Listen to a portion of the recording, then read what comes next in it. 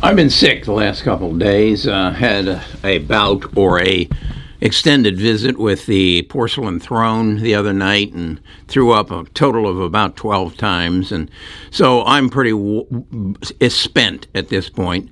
But I felt compelled that I had to come on and share with you what I think is going to happen in the stock market this next week and in the coming weeks. We've got two opposing forces. We have the banking system that is just getting started in the failures that we're going to see and the problems that are going to happen. And then on the other side, we have OpenAI, ChatGPT, genome sequencing, genome editing, two opposing forces that are going to be pushing the stock market in different directions, depending on what the talking heads tell you on any given day. So I wanted to take the time to get into that. It's going to be a short video, but I think it's important that you have a feel for what's coming next. Best of Us Investors presents Kerry Griegmeier.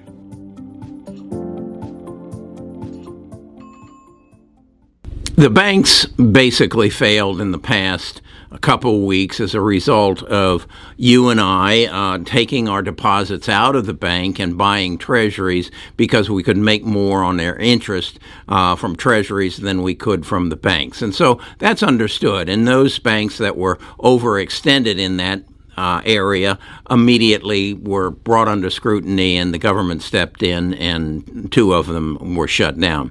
But I don't think what a lot of people recognize is that's just the beginning of the problem.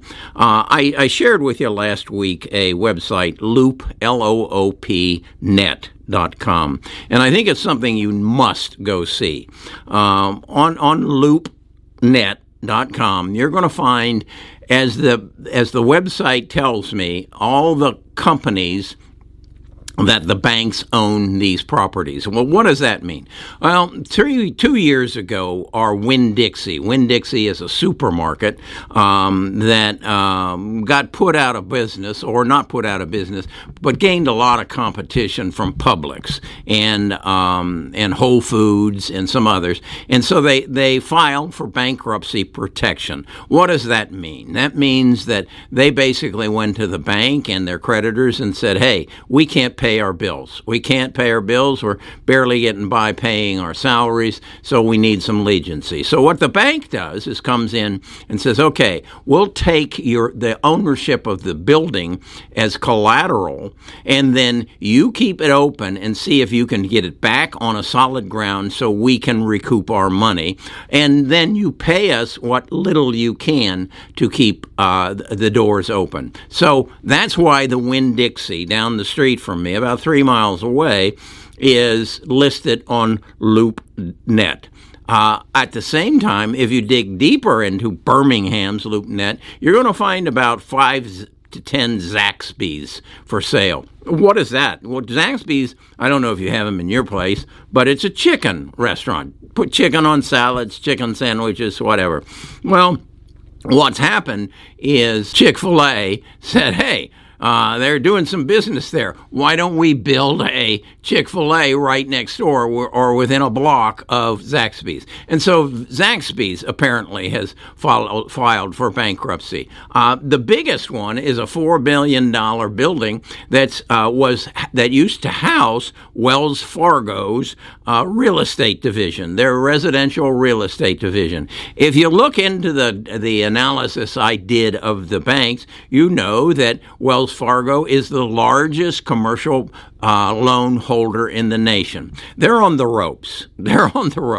Now, you put that together with the fact that the average car payment now in the United States is up to about $1,000. And I just saw that on the news the other night, and you got to be kidding me. But that's the case. Well, if you get laid off, or your wife gets laid off and you can't make all your payments, or you're going to stop feeding your kids, or you're going to stop buying them shoes, or you're going to stop making the payment on that pickup truck or that SUV. That's what you're going to do. I just went to the bank today, Saturday morning, and I walked into the bank, and it's a 2-story building, and there's 5 people in there. 5 people, and but yet the parking lot's full of cars.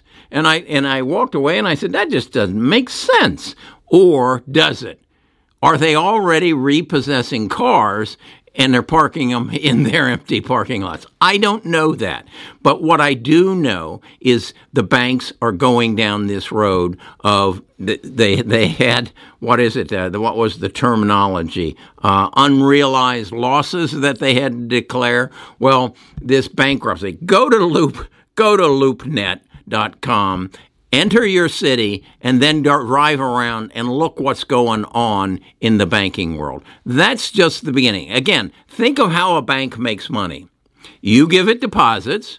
You stop giving it deposits, apparently. They invest the money, and then they pay you interest on your deposits less than what they collect on their investments. But that got turned upside down when Jerome ran the interest rates up, and now they make less on their investments than they were making than they were paying on your deposits, and you got wise to it and you pulled your money out. Now, the other element of their income is that of interest payments on loans. That all works well until you stop making those payments. Now, there are some banks who are also in the investment business. J.P. Morgan, Morgan Stanley, Bank of America. They don't make the big part of their income off of loan payments and deposit investment.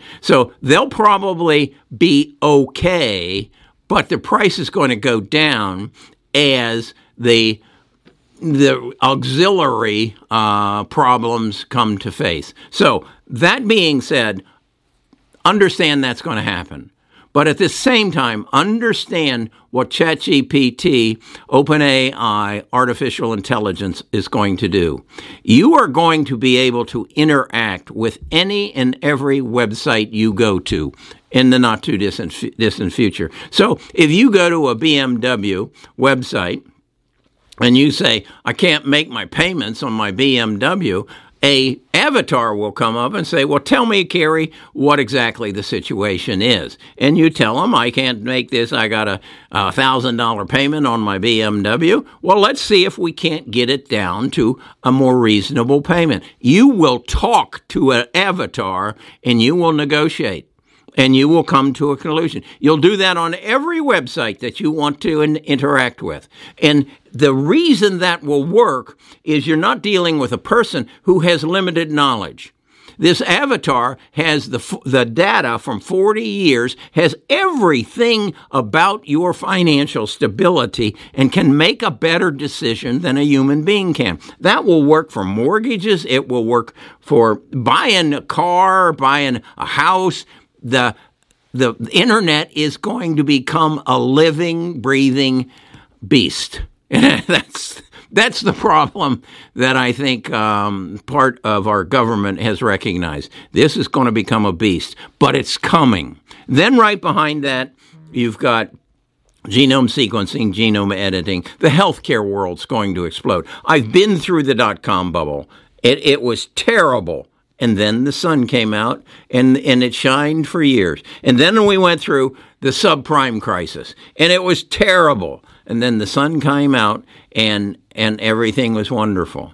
And then the biggest screw-up was we allowed the Chinese to import or export a disease to us.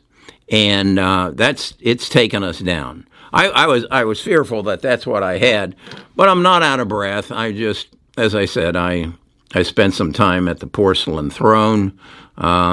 It's been ugly, but okay. I feel better now. I got some energy back. I'll go back to bed. I'll talk to you again tomorrow. I hope.